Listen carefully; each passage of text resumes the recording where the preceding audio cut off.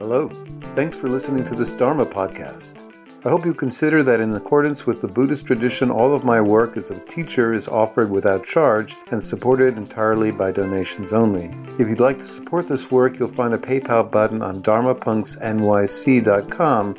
Brief news, if you'd like to do any of our inexpensive retreats, we have one coming up on September 26th to the 29th. We set it up so that there's times for movement, hiking, connecting with teachers, and so forth. So it's a great way to experience getting away from the city. September 26th to 29th, and then October 24th to 27th. So they both start on Thursday night and end on Sunday. If you can only get there on Friday morning, that's fine. Because really that's when the real stuff starts. The second one's at a Korean retreat center, and so it's up in near Hudson, New York, right in the middle of the leaf-peeping season. So there's beautiful hiking trails at both, lots of nature. So if you're interested, look at the Dharma Punks with an XNYC website. We don't add any costs. We just pass on the costs of the center, and then you can donate whatever you want for the teaching.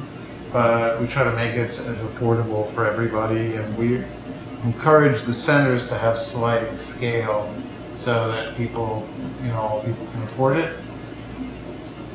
Tonight we're going to be talking about procrastination, perfectionism, and avoidance coping. We're going to be exploring the underlying psychological mechanisms, and we'll be talking about, of course, ways to address stalling techniques or stalling behaviors, and then we'll be employing some of these techniques in the meditation. So hopefully this will be worthwhile in some sense. Procrastination is a classically emotionally driven behavior. It's defensive. People who procrastinate or who struggle to get certain tasks done are by no means lazy or don't have enough energy. That has nothing to do with it. These are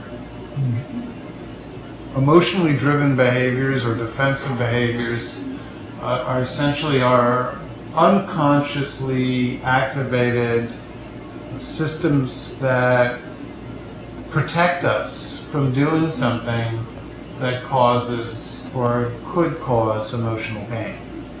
So we'll be talking about that, and we'll be talking about how it works. It's no different from things like panic attacks or binge eating, compulsive behaviors, social anxiety, sudden dysregulated emotional events, dissociative episodes, and so forth. It's not in any way has anything to do with somebody's lack of willpower. These are when people procrastinate or stall or avoid certain growth-oriented choices in their life or address moving on to new stages in their life, it's driven by processes that are trying to protect us, but they are doing it in ways that actually hinder our growth. So all of the brain is set up essentially first and foremost to protect us from anything that was dangerous or painful in the past. It wants us to avoid experiencing any kind of threat or emotional pain. Now, while it's obvious with threats, if you reach your hand into a bush to pick a blueberry or a raspberry and suddenly you get bit by a snake, of course, for the foreseeable future, if you reach your hand into a bush, you will be hesitant, you'll feel nervous, and all of your right amygdala will activate tremor and anxiety, and that's just to protect you from a run-of-the-mill physiological pain that you experienced in the past. That's pretty obvious. People know that if they fall from a bike, it's difficult to get back on a bike immediately afterwards, and the longer you take, the more difficult it is, because the amygdala doesn't on its own learn that bikes are safe.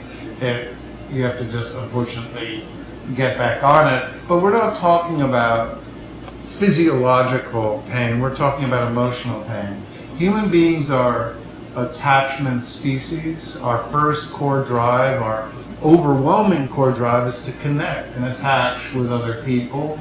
That's what allows us to regulate our emotions and our nervous systems. That's what allows us to feel a secure base in the world so that we can explore and go out and make new social connections and develop skills, is the feeling that we are well connected. A child, as we know from all mammals, will prefer any form of attachment or connection over food, over even warmth. We are born with the need to be seen in the eyes of others, to feel we matter to other human beings. That's what our entire psychological well-being is founded on. So the most distressing events for us are times in our life where our connections or our attachments are threatened, when we expect to get love or appreciation from a parent and instead we get disinterest or shaming or judgment, or we expect to get recognition and approval from peers and instead we get embarrassment and humiliation, when we expect to matter to someone we love and instead we get disinterest from them. So all painful, all emotional events that have to do with disruption of attachment or connection are extremely emotionally wounding, and the brain is set up through processes known as neuroception, and there's so much good literature by neuropsychologists today about it. But the brain is set up to organize our behavior so that it won't happen again, to avoid situations where we were rejected, abandoned, shamed, where we experienced disconnection, is one of the first and foremost organizers of our behavior. So the right hemisphere, which is largely unconscious, but does steer our actions and our emotions and so much of our behavior, will first and foremost avoid any situation where in the past we experienced a socially wounding event. So hours after we expect to get some kind of appreciation or connections with someone, but instead we get the cold shoulder, or they don't show up, or they look at us with complete indifference, or they outright judge us or scorn us. There are biochemical and electrical processes that create circuits that crisscross the entire hemispheres of the brain that are set up to remember these events by storing all the sensations that were present when we felt abandoned or criticized, but also to remember the emotional states we were in and the impulses to survive that we were experiencing. And so these circuits are vast, and they're very, very durable, and they're very, very, very difficult in time to override. So let's look at an example. If you're in second grade, maybe you're 7 years old, and the teacher's having the children do finger paintings, and the teacher appreciates something that you've drawn, and then the teacher asks you to show it to the class, and then all the other kids laugh and point and make fun of you. And for you, at 7, that's a disaster. You feel now singled out, all of your felt sense of security is now jeopardized. So very quickly, your right hemisphere starts to set up neural circuits, synaptic connections that will protect you from this ever happening again. It will remember that, okay, when I was vulnerable and showed something that I did to other people and people looked at me, I felt vulnerable, abandoned, alone, and the impulse I had was to run away and hide, right? Or to get nervous because I felt, and that was my survival. So, years, decades pass. Now you're in your 30s and a friend asks you to speak at her wedding. And you quickly agree because you want to do something for your friend.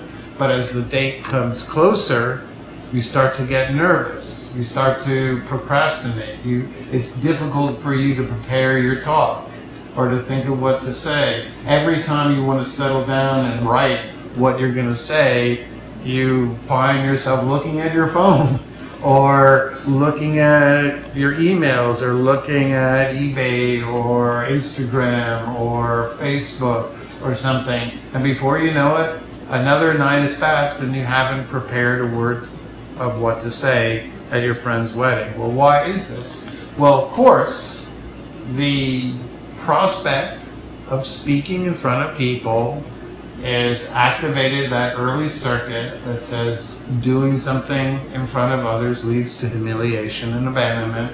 So it triggers the early emotions you felt of wanting to run away, of not wanting to do it, of wanting to hide. And then anything else around you in where you live or at your office or wherever will feel better. You'll want to do anything else but that, so you will procrastinate, stall, and avoid it. That's in short term the way it looks. I'm going to delve a little bit deeper though. But it's worth knowing that fear memories are the most durable memories. You can forget pretty much anything, but you will never forget something that made you frightened. People, if they are 5 years old and get bit by a cat, if they don't see another cat and have a lot of interactions with cats, when they're 85 years old and a cat runs up to them, they'll be terrified because those circuits don't degrade. They're overdetermined. They have multiple branches. They are deeply supported because the last thing anybody's brain wants us to do is to forget things that are associated with emotional pain, abandonment, or threat.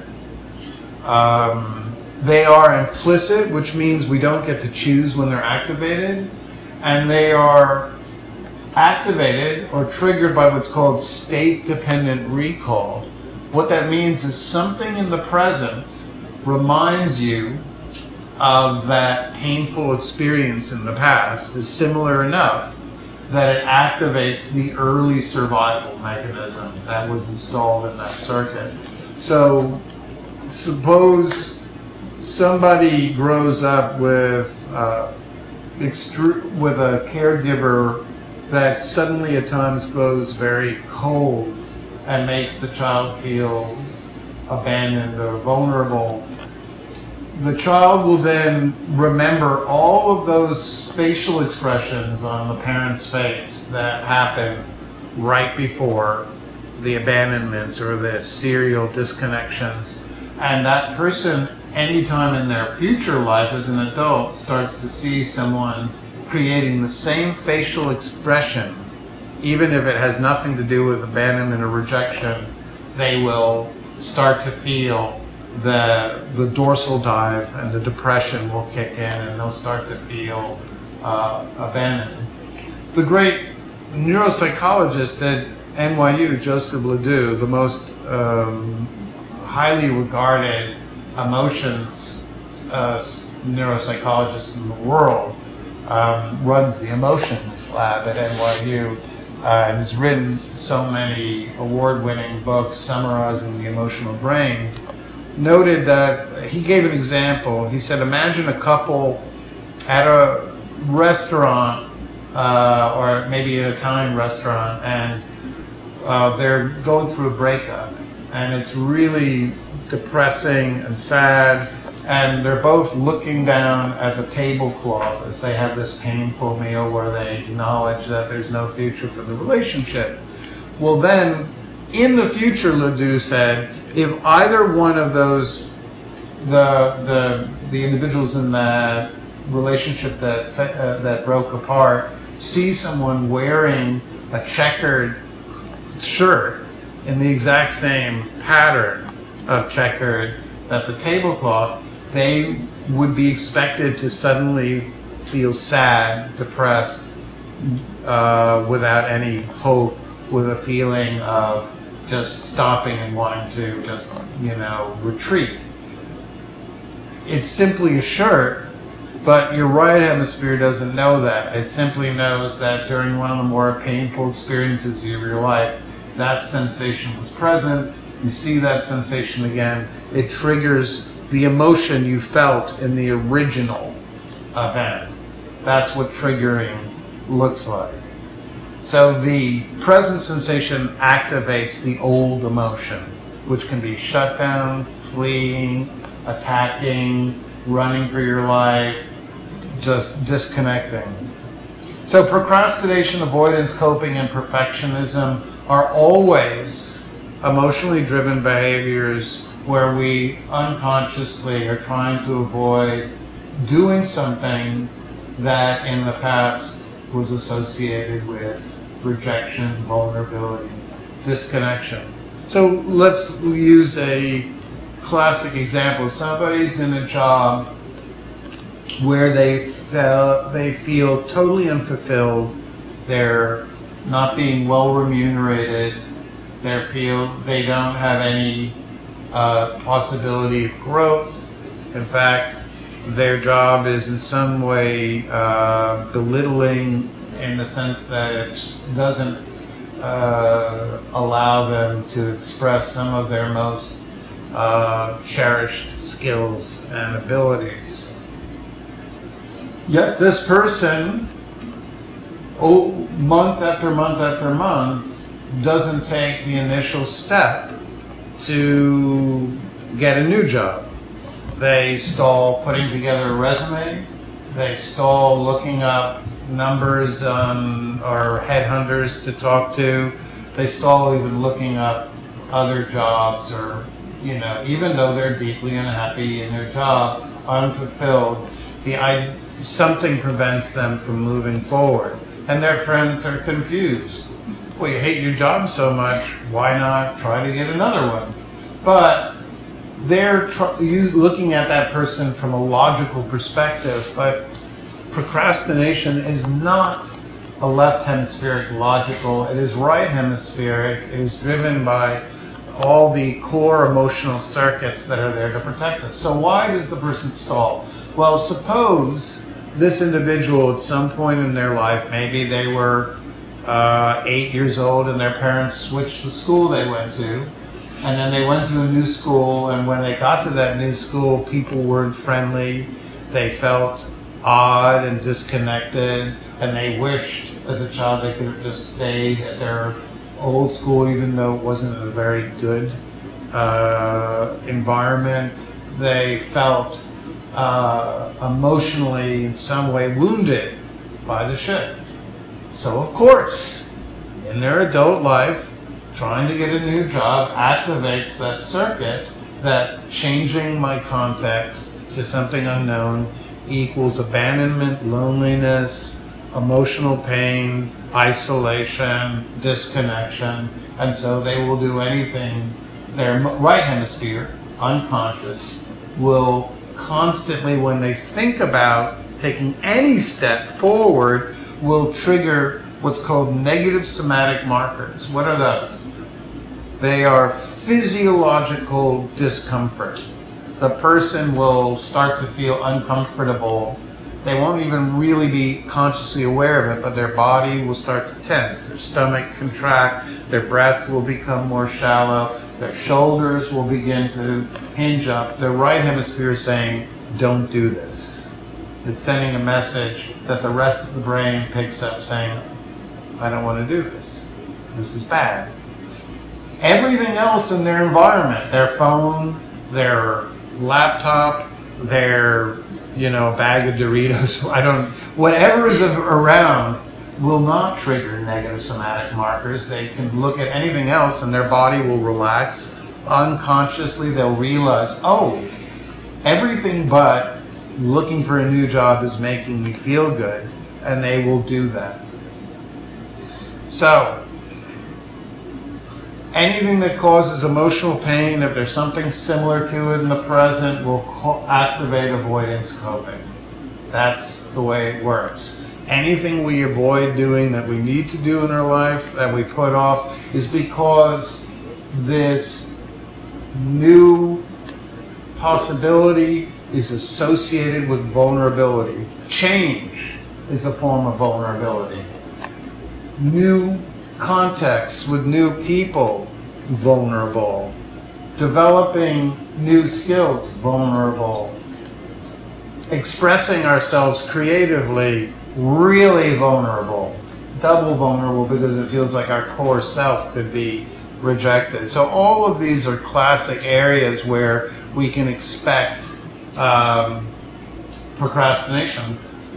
But there's even more, because the most classic form of procrastination I see in my work in counseling is when people are in unhappy relationships, but they continually, instead of finally acknowledge that they're not feeling, their attachment needs are not being met, they're not feeling any degree of deep intimacy in their lives, but they keep putting off ending the relationship.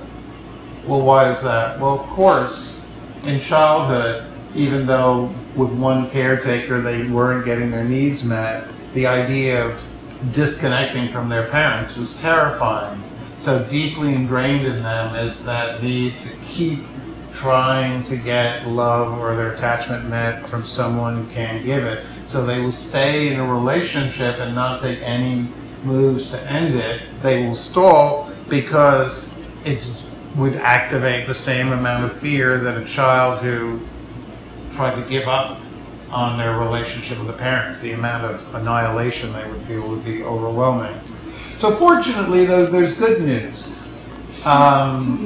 One is that fear circuits can be adapted. So if you do, for instance, fall off a bike, before, of course, the fear circuits are activated that makes it terrifying to get back on a bike. If you get back on it quickly, then you override the fear circuit being ingrained. But suppose the bike accident was really somewhat traumatic and you take a while to get back on a bike, and then, well, now it's terrifying. You'll feel really frightened. So you need to do it very slowly with support. You'll need to microtask it, make it as manageable as you can, not push yourself, not go to the same place where the accident was happening. You'll need to ride slower, and you'll incrementally, through what's called exposures therapy, train that fear circuit very slowly that it's safe.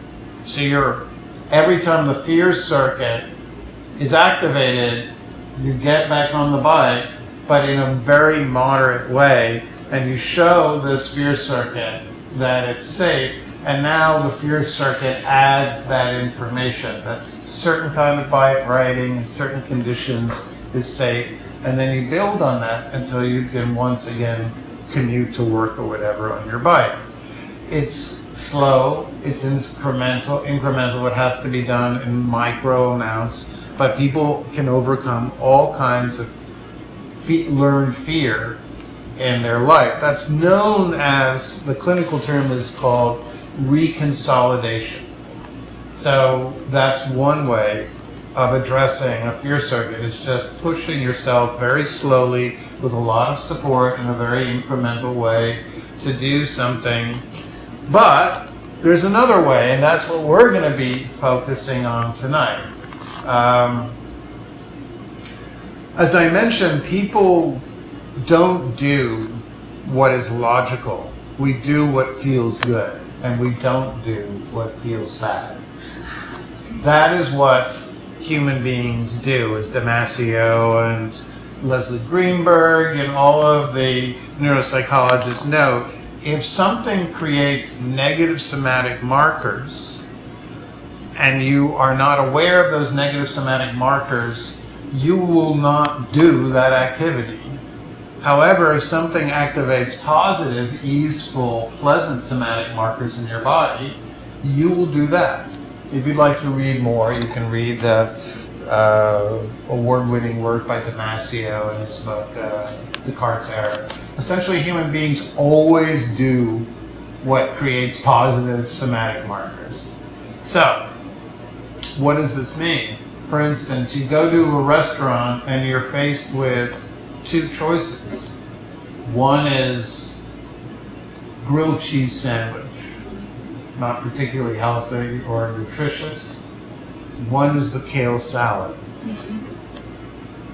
Now, if you haven't had a kale salad before and it looks to you, you visualize it, and it creates the image of eating essentially field greens, then when you see the word kale salad on the menu, it will subtly activate negative somatic markers. Your stomach will tense, your shoulders will slightly contract, your breath will become a little bit more shallow, your jaw will lock, your attention will become jumpy.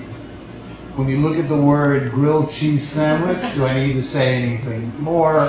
For virtually all human beings, their stomach relaxes, their attention settles, their shoulders relax, their chest opens, they feel good. So what do you think they order? In order for somebody to do something that's difficult, we need to change the underlying somatic marker, what the Buddha called the Vedana. We need to actually associate the difficult activity with something that creates positive somatic markers, positive Vedana. Well, how do we do that? Well, one way is, of course, you can, right after you do something, you push yourself to do something really incrementally that's really difficult, and immediately after you do that, you reward yourself. You eat chocolate, you go to your favorite website, you get a massage, I don't care. You do something that feels really pleasurable. You go out and you brag, you call up your friends, say, guess what I just did? I did something really difficult. And they go, hooray, and you feel good. So you've now begun to associate the difficult task with connection, appreciation, love, regard. If you keep on rewarding yourself, eventually, neurally, you'll start to feel good when you think of that task. At first, you'll have to reward yourself again and again and again, but over time, that activity, you won't need to follow it up with a reward. It will, on its own, through what we know from Pavlov's experiment, the dog which hears the bell every time it gets fed, eventually the dog responds positively just to the sound of the bell, because it now has associated this bell with something pleasant, food.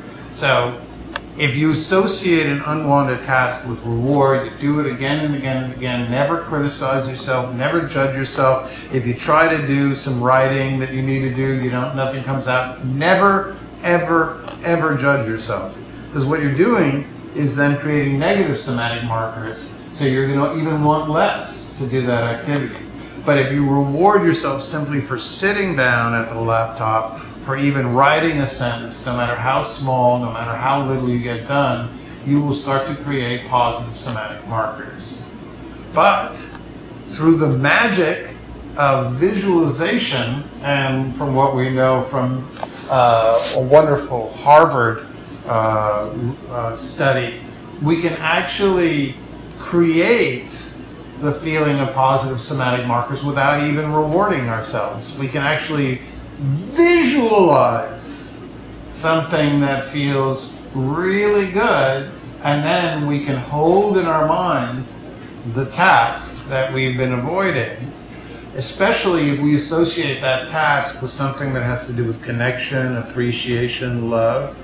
You create the positive somatic markers and then hold in your mind the task you've been avoiding. You do that often enough, you'll actually start to associate that activity will actually start to trigger positive somatic markers, what the Buddha called Sukha Vedana.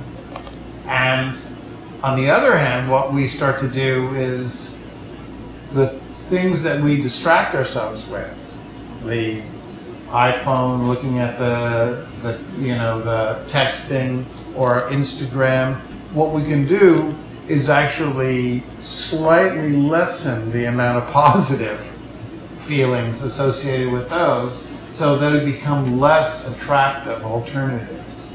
So we're actually now ingraining or literally creating neural circuits associated with all kinds of activities, exercise, applying for a new job or a new school, or doing some writing that we've been avoiding or whatever. We positively we're literally creating positive markers, making us more and more inclined to do those activities.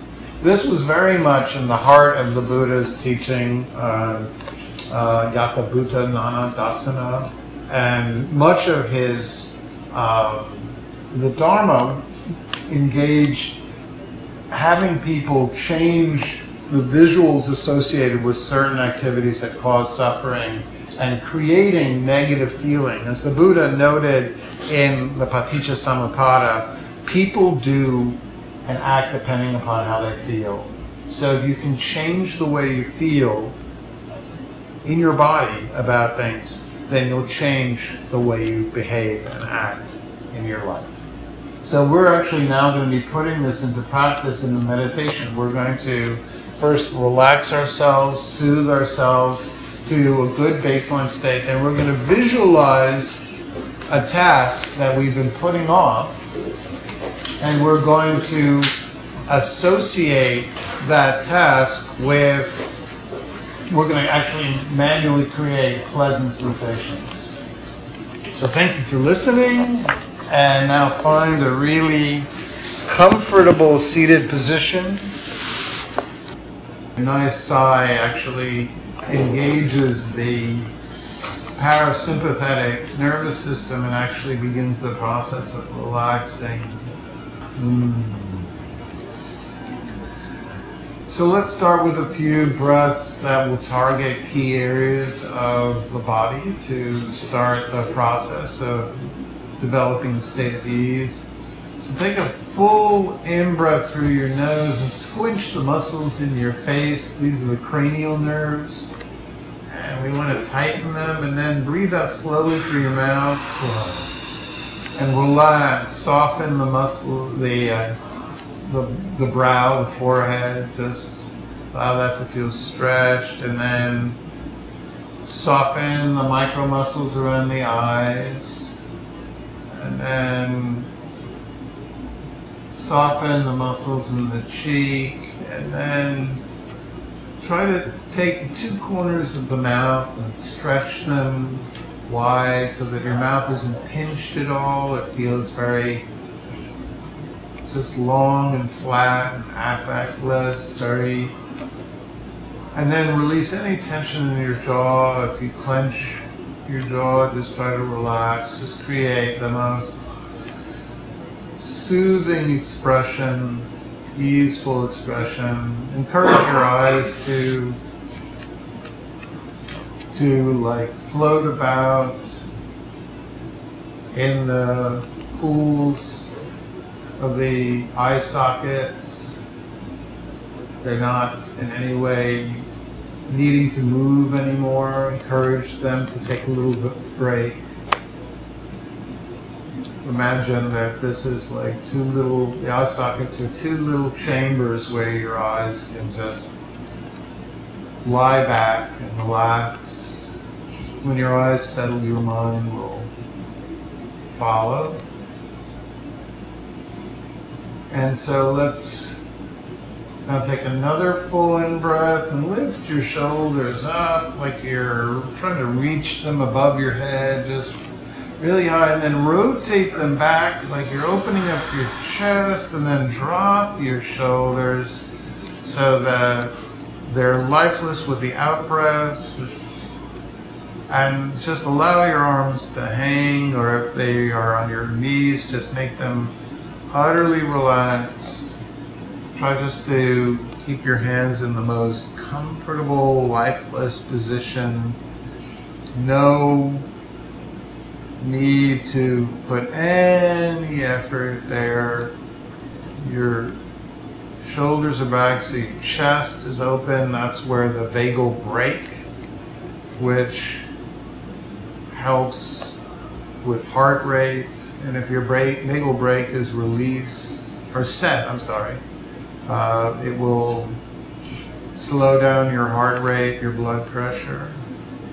So nice open chest, sending a message up to the right amygdala that we're safe, not under any threat. And now for our third complete in-breath, balloon your belly out as you breathe in. Like you're breathing into your belly. Your in-breath is ballooning, expanding your belly, and then as you breathe out through your mouth, gently soften all the muscles in your belly so that you feel the sense of ease spreading through your belly as you breathe out.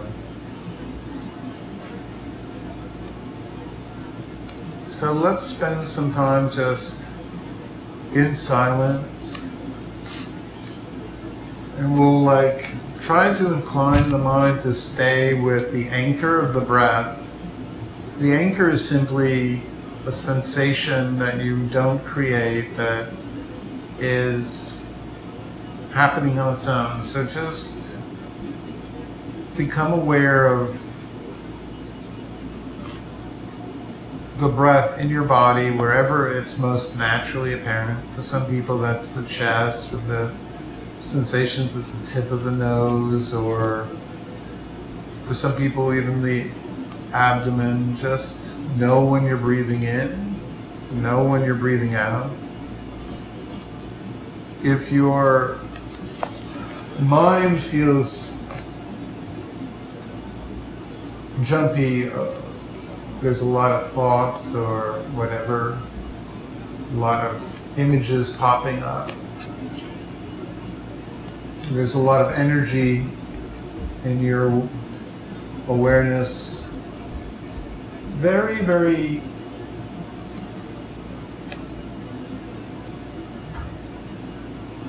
long, very slow out breaths. The longer your exhalations, the more you engage the parasympathetic, the ventral parasympathetic, which relaxes you. On the other hand, if your mind feels tired, sluggish, drowsy, a degree of brain fog, it can't stay present, then put all your attention on the in-breath. Make the in-breath far longer and bigger than the out-breath. If you're really tired, when you breathe in, open your left eyelid, and then as you breathe out, close it. When you breathe in again, open your right eyelid. As you breathe out, close it, and so forth. If it's difficult to stay with the breath, then try to make the breath slightly, exaggerate the feeling of the breath in your body so there's more sensations. And every time your mind wanders, the most important thing to do is not judge yourself, not get frustrated. The moment you become awake to the fact you've drifted off, just take a wonderful, rewarding breath and associate awakening with pleasure. Open your chest. If it feels authentic, smile, or if not, just visualize something that makes you feel a degree of pleasure, but try to associate emerging from a thought with a sense of recognition, accomplishment, and then just gently return yourself back to the breath, other sensations in the body, the sounds.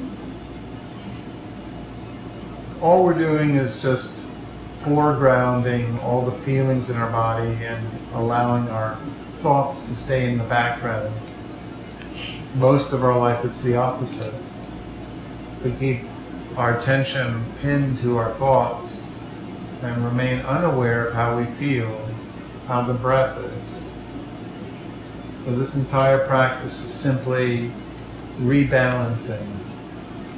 Just don't push away any thoughts, just let them be little characters wandering around in the backstage of the theater in your mind, and keep in the foreground your breath, how your body feels, the sounds of the room. And so we'll just now sit in silence for a while.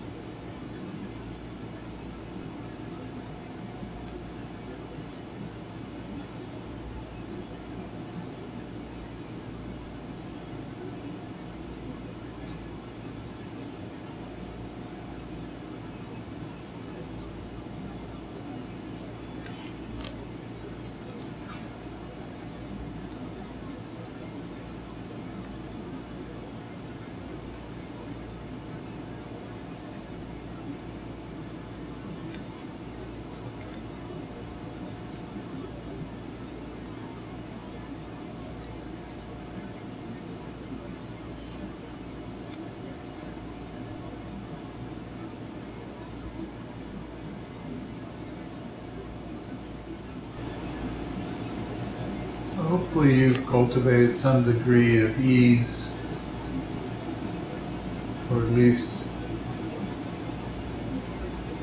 some degree of settledness. And what I'd like you to do, or invite you to do, is take a moment first to just scan down the front of your body, starting with your forehead, your eyes, your mouth, scanning down to your throat, your shoulders, your chest, belly, and just looking at this area, do you note any sense of openness,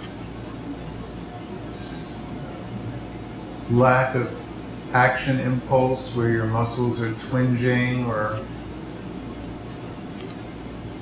anticipating movement, where there's a degree of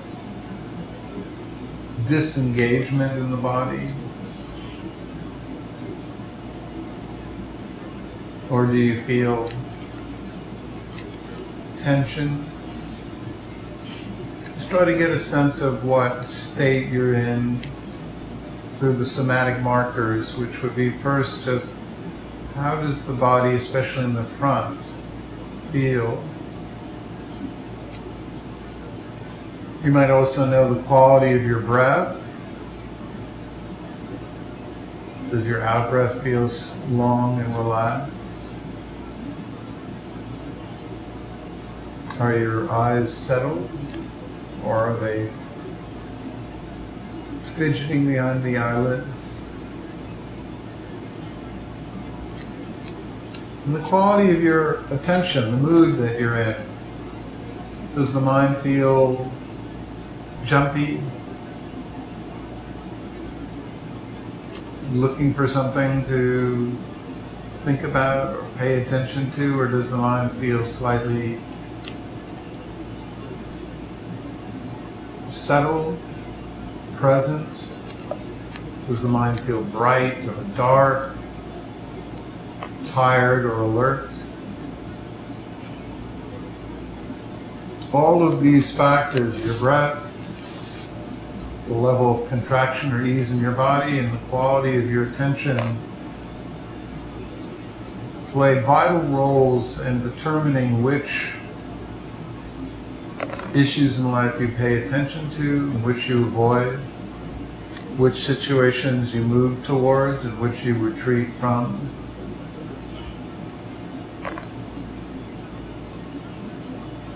Now I'd like you to visualize a task that you've been avoiding, putting off, or something that you're perfectionistic about, something that you keep playing with rather than letting go of.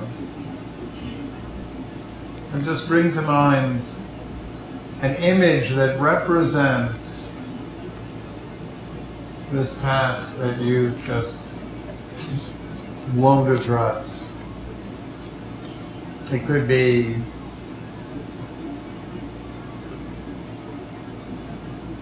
something to do with a conversation with someone you've been avoiding.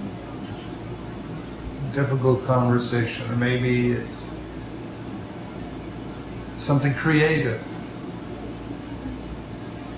Maybe it's something towards moving or applying for something, or learning a new skill. Just visualize whatever it is you haven't been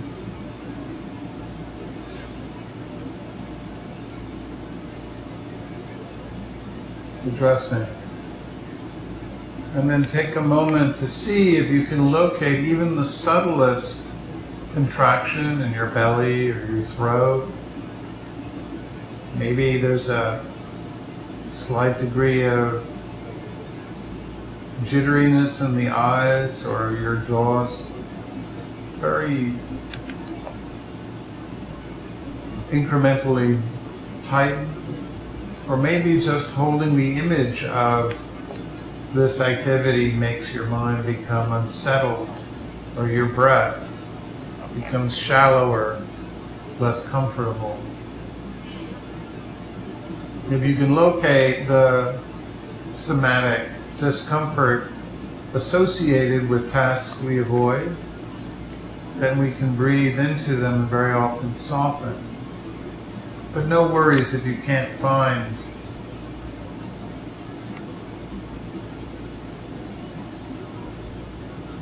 what the Buddha called the dukkha vedana. What we'd like you to do now is to put aside that task for a moment. Visualize a time where you have completed it, or you have moved forward in your life. Visualize someone that you care about looking at you with an expression of appreciation, acknowledgement. Visualize the sense that doing this difficult task has been acknowledged and seen, noticed, that no one will take it for granted, that they'll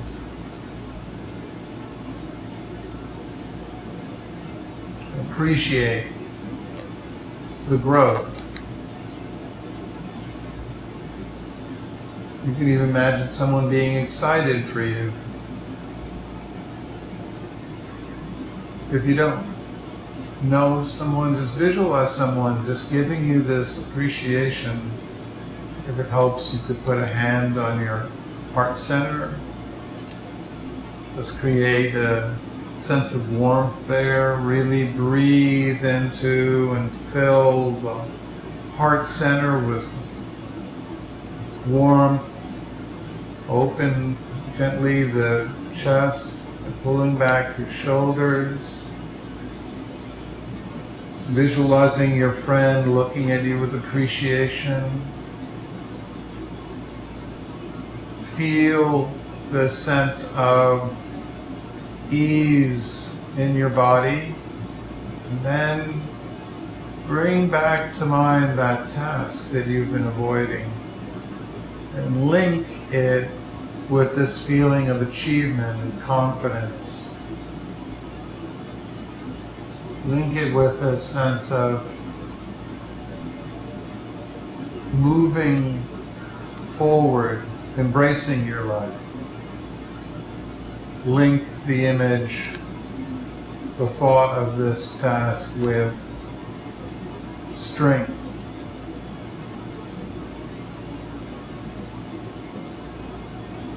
Changing very incrementally the feelings that this activity activates. And just keep breathing in, keep feeling the warmth in your chest. Visualize, if you need at times, someone looking at you with love and appreciation, and then bring back that developmental action that we need to take on our behalf. Just linking the positive somatic markers with this activity.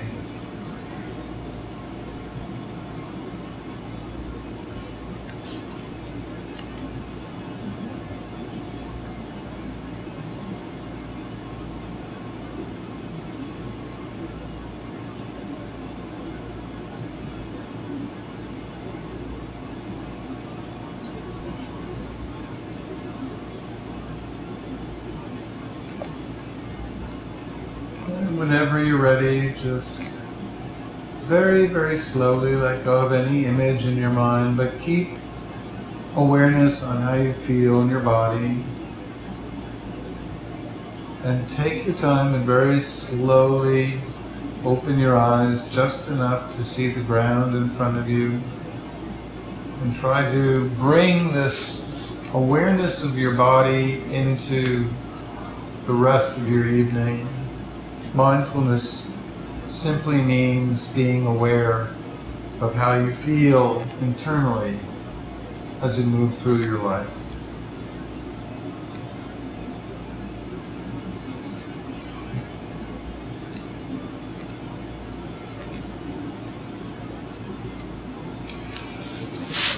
So, obviously, it takes a while to relink something that we've been avoiding because it's associated with risk, to rewire it to trigger positive somatic markers. But if you do this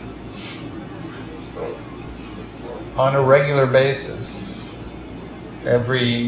even for a minute, once a day, for a period, you can actually change the somatic markers. And then as well as doing this, you link the task you've been avoiding, break it down into very small micro tasks, small amounts. Never criticize yourself or judge yourself if you don't do it or move forward. But every time you sit down or put even the slightest amount of effort into it, immediately follow it with a reward or something. Call somebody up. Just acknowledge, even though it might sound like infantilizing to call up and say, I spent 5 minutes writing. But actually it's not. Because what we're doing is we're doing something very important. We're associating some developmental growth, or what Carl Rogers calls the growth choice, with positive underlying feelings which will motivate us in the future to continue these growth choices. So, I'm going to switch this recorder off and